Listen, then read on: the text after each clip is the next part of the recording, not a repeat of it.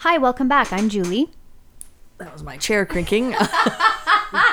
I'm Lisa, leaning forward, and we're joined by our friend Karen today in studio. Aha, this is a podcast takeover.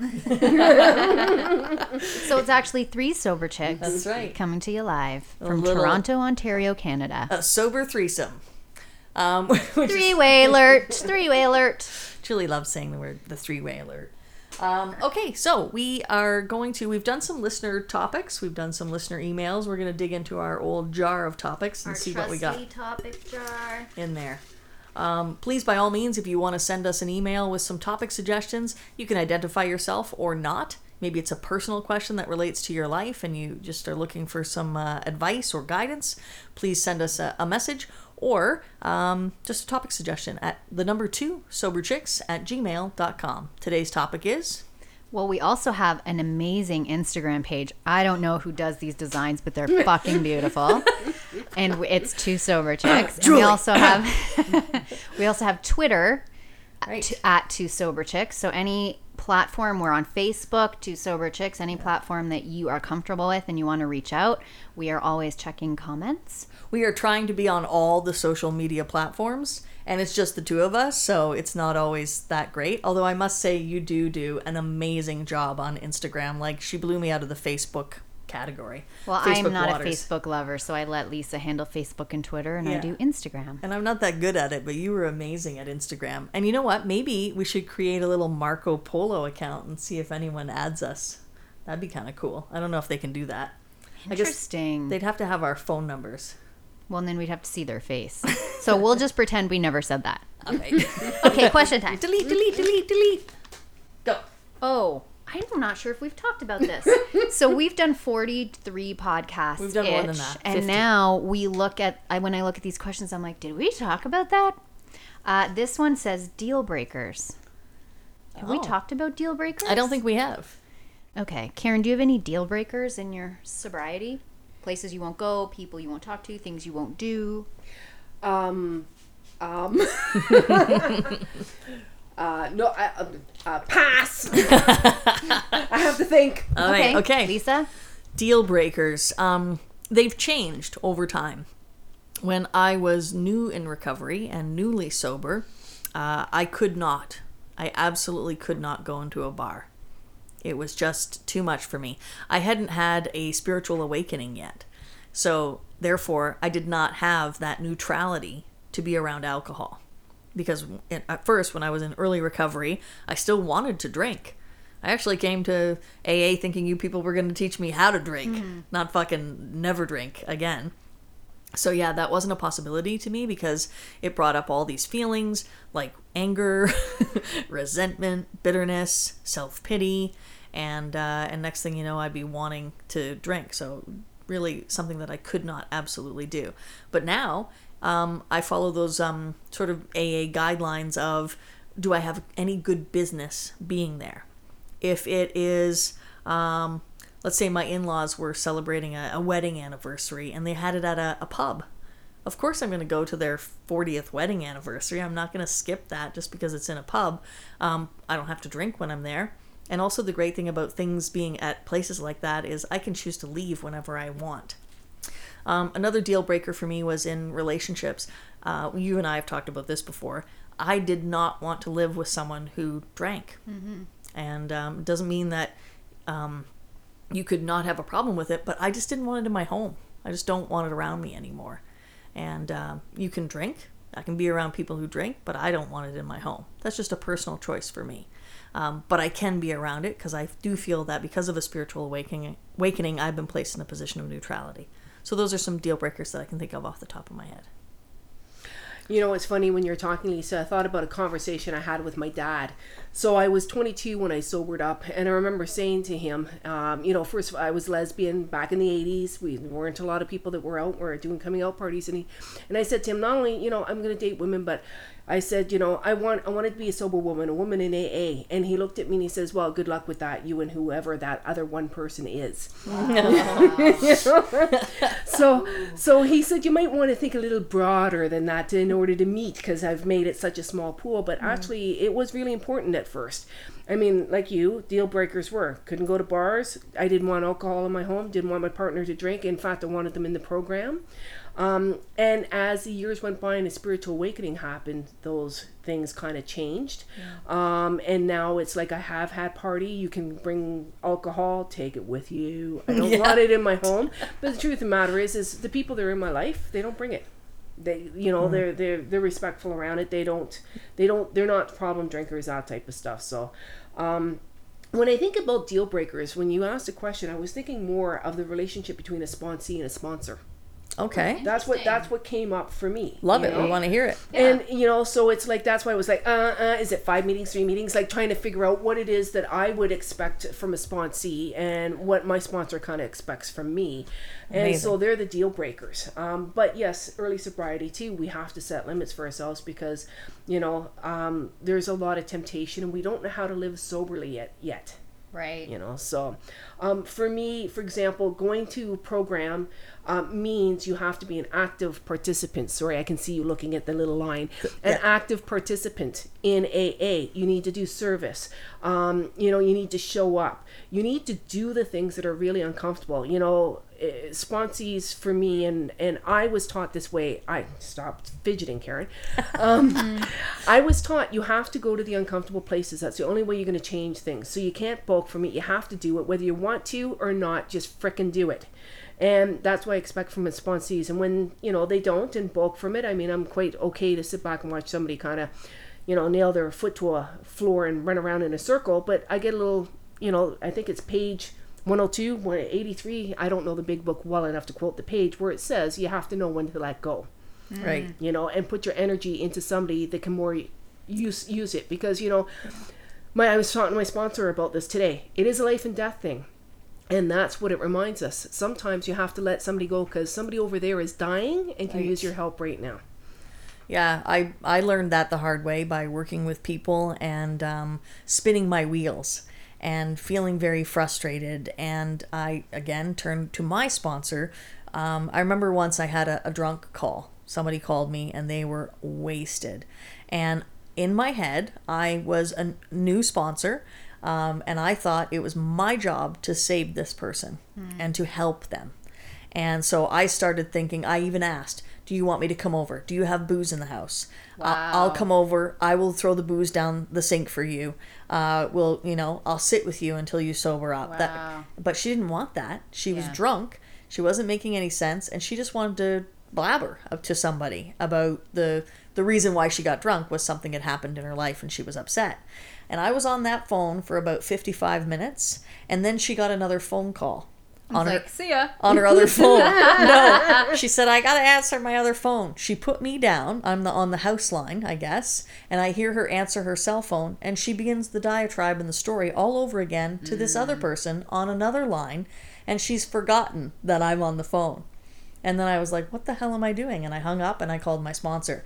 And he said, how long were you on that call? I said, 55 minutes. He said, you were on that call 54 minutes and 30 seconds too long. Yeah. All you needed to say was, call me when you're sober. Because you Call me when you're can't done. want it more than that person. Yeah. I have some family members that go in and out of booze and drug hazes, and I'm not exactly what they share, but my guess is it's both. And another family member came to me and was like, I'm going to do this and I'm going to take them there. And I said, you can't want this more than them. Right. Not going to work well for you. But this other person's not in recovery and didn't understand that and had where we all sometimes go, which is if I just say the right thing, if I just do the right thing, like I'll help this person and I'll pull them out. And that's just not the case. No. Did you recommend Al-Anon to that person who wanted I sure to save did. them? Yeah. Yeah. Yeah. Al-Anon's a great resource for people who have family members or friends or partners who are addicted to substances, alcohol, because it teaches you that very core value of I didn't create it, I can't cure it. What's the other thing? Didn't cause it. Didn't cause it. Can't cure it. And there's 3 C's. I Yeah. can't remember what they are. Control it. Control it, Yeah, yes. control it. Well, even Julie, when you're describing it, you use the word I. You know, you're right. It's not about us. It's about the other person coming to the table and what are they prepared and willing to do. You know, and that's that. You hear many people talk about. You know, thank God for the desperateness. You know, because it is a lot of times through that desperateness that we're willing to make the changes and do whatever it takes. Yeah. I know we're so far off the topic. I'm trying to remember what it Deal was. breakers. Deal breakers. That was Deal it. breakers. Well, and I like that you tied it in with what are deal breakers for you and for me and for you as a sponsor to Yeah. a sponsee. And that has happened so many times, time and time again. For me, it is, like you said, when I want it more than they do, when they've canceled on me.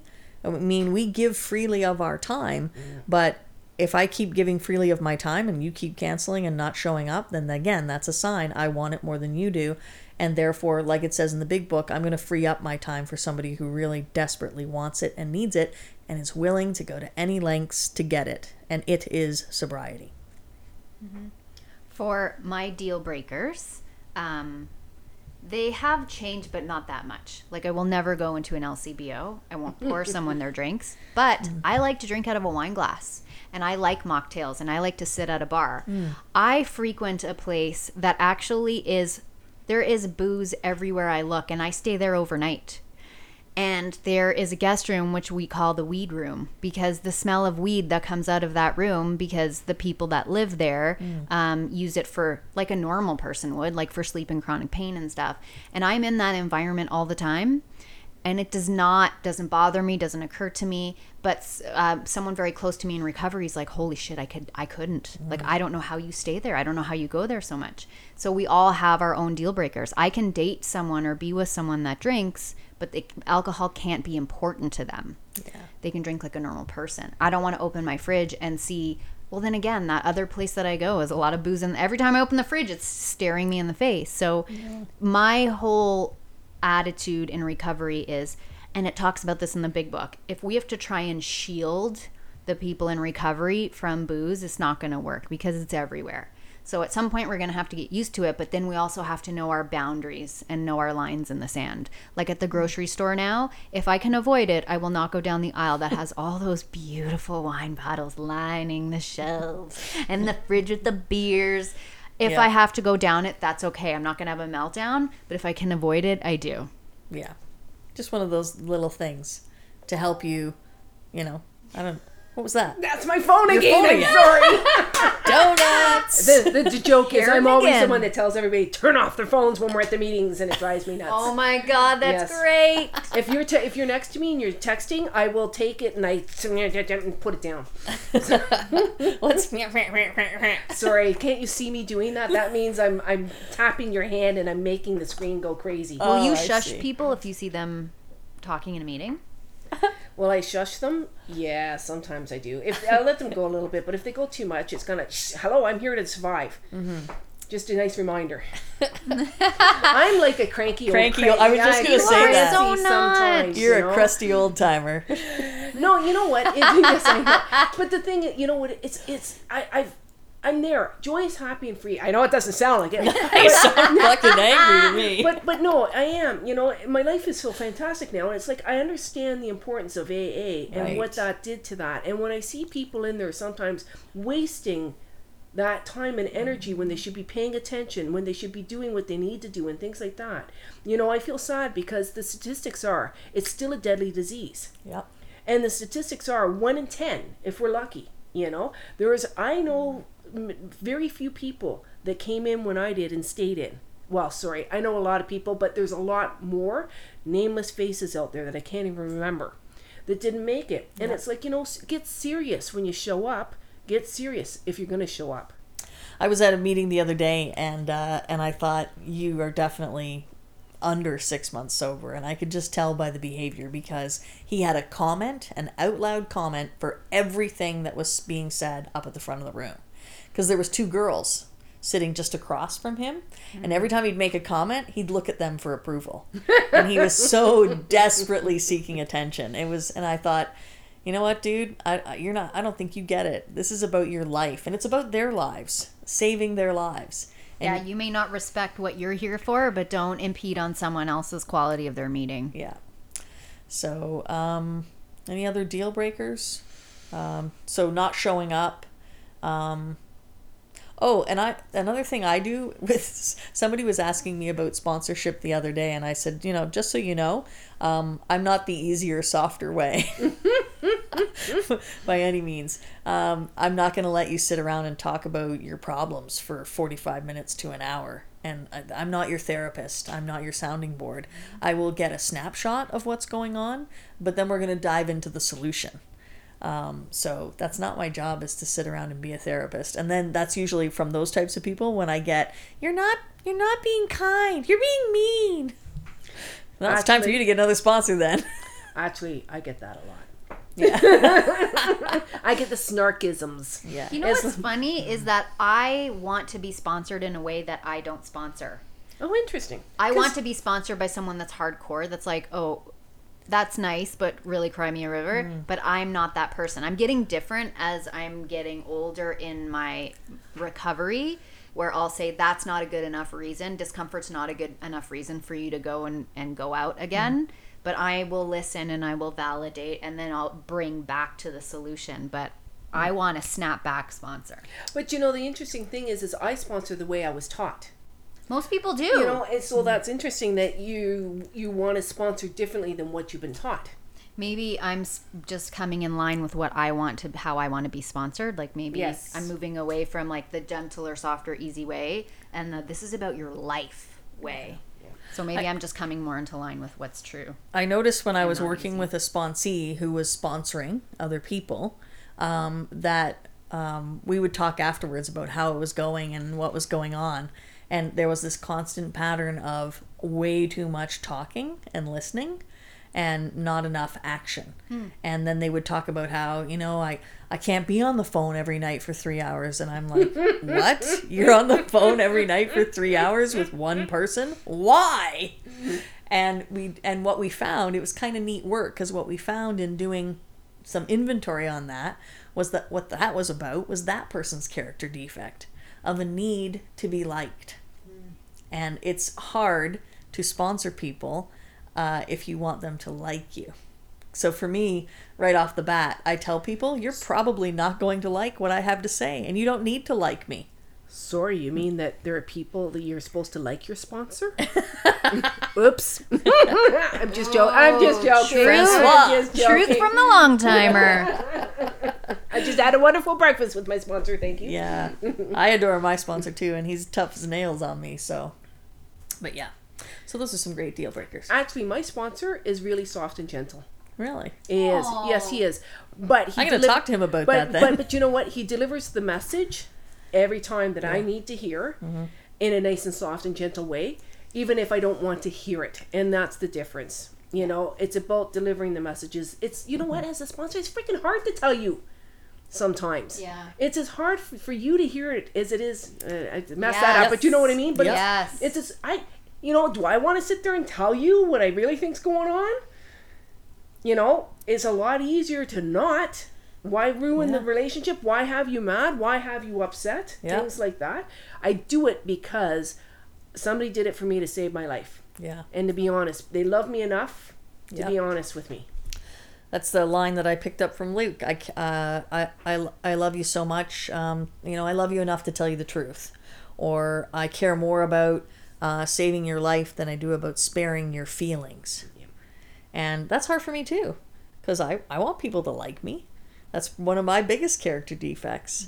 So that was a good practice for me to learn how to tell people the difficult things. And I've had it happen where they don't want to hear it and they say, fuck you, and they walk away, and then they run around town telling everybody that you're a horrible, mean person. Just so you know, Lisa, I think we've all been there one time or other, and our sponsors have too. Yeah. But that's because we're all freaking sick. Yes. Right. And we're just at different degrees of it. Well, and separating, I had to learn friends in recovery. I'm not their sponsor. So separating friendship from sponsoring from all of those other things was hard for me, because I remember struggling one time going to a friend's cottage and I thought I smelled booze on his breath. And I really struggled with it. And then I went, am I his fucking sponsor? No! Stay in your own lane! And I did. Yeah. That's something I have. I have one sponsee relationship like that, and I was just talking to somebody else, and I'm like, one day I've become friends with my sponsor, but it's taken years, and we might develop a friendship over time, but that's not the goal objective here. My job is to help point out and your character defects and help you work through the steps. That's really my job, is to be that sort of reflection, that mirror for you. It's not about being your best friend and telling you how great you are and all the wonderful things you want to hear. Yes, you've looked at that time a few times, so we know it's way past time. That's It's a all right. long one today, Yeah, 20 minutes. it is a long one. We have 3 people. There we So, go. So it should be 3 times as long. It is. Threesomes are always 3 times as long. That's right. Got to pay more attention to detail. All right. Well, this has been 2 Sober Chicks. Thank you so much for joining us. Actually, for the last couple of days, it's been 3 Sober Chicks. So thanks to our guest, Karen. Thank you for Yay, having Karen. me. Thanks for sharing your 31 years of wisdom. And and this is forever. It's out there forever. We appreciate you joining us today. I'm Lisa. I'm Julie. And this has been 2 Sober Chicks. Have a great 24.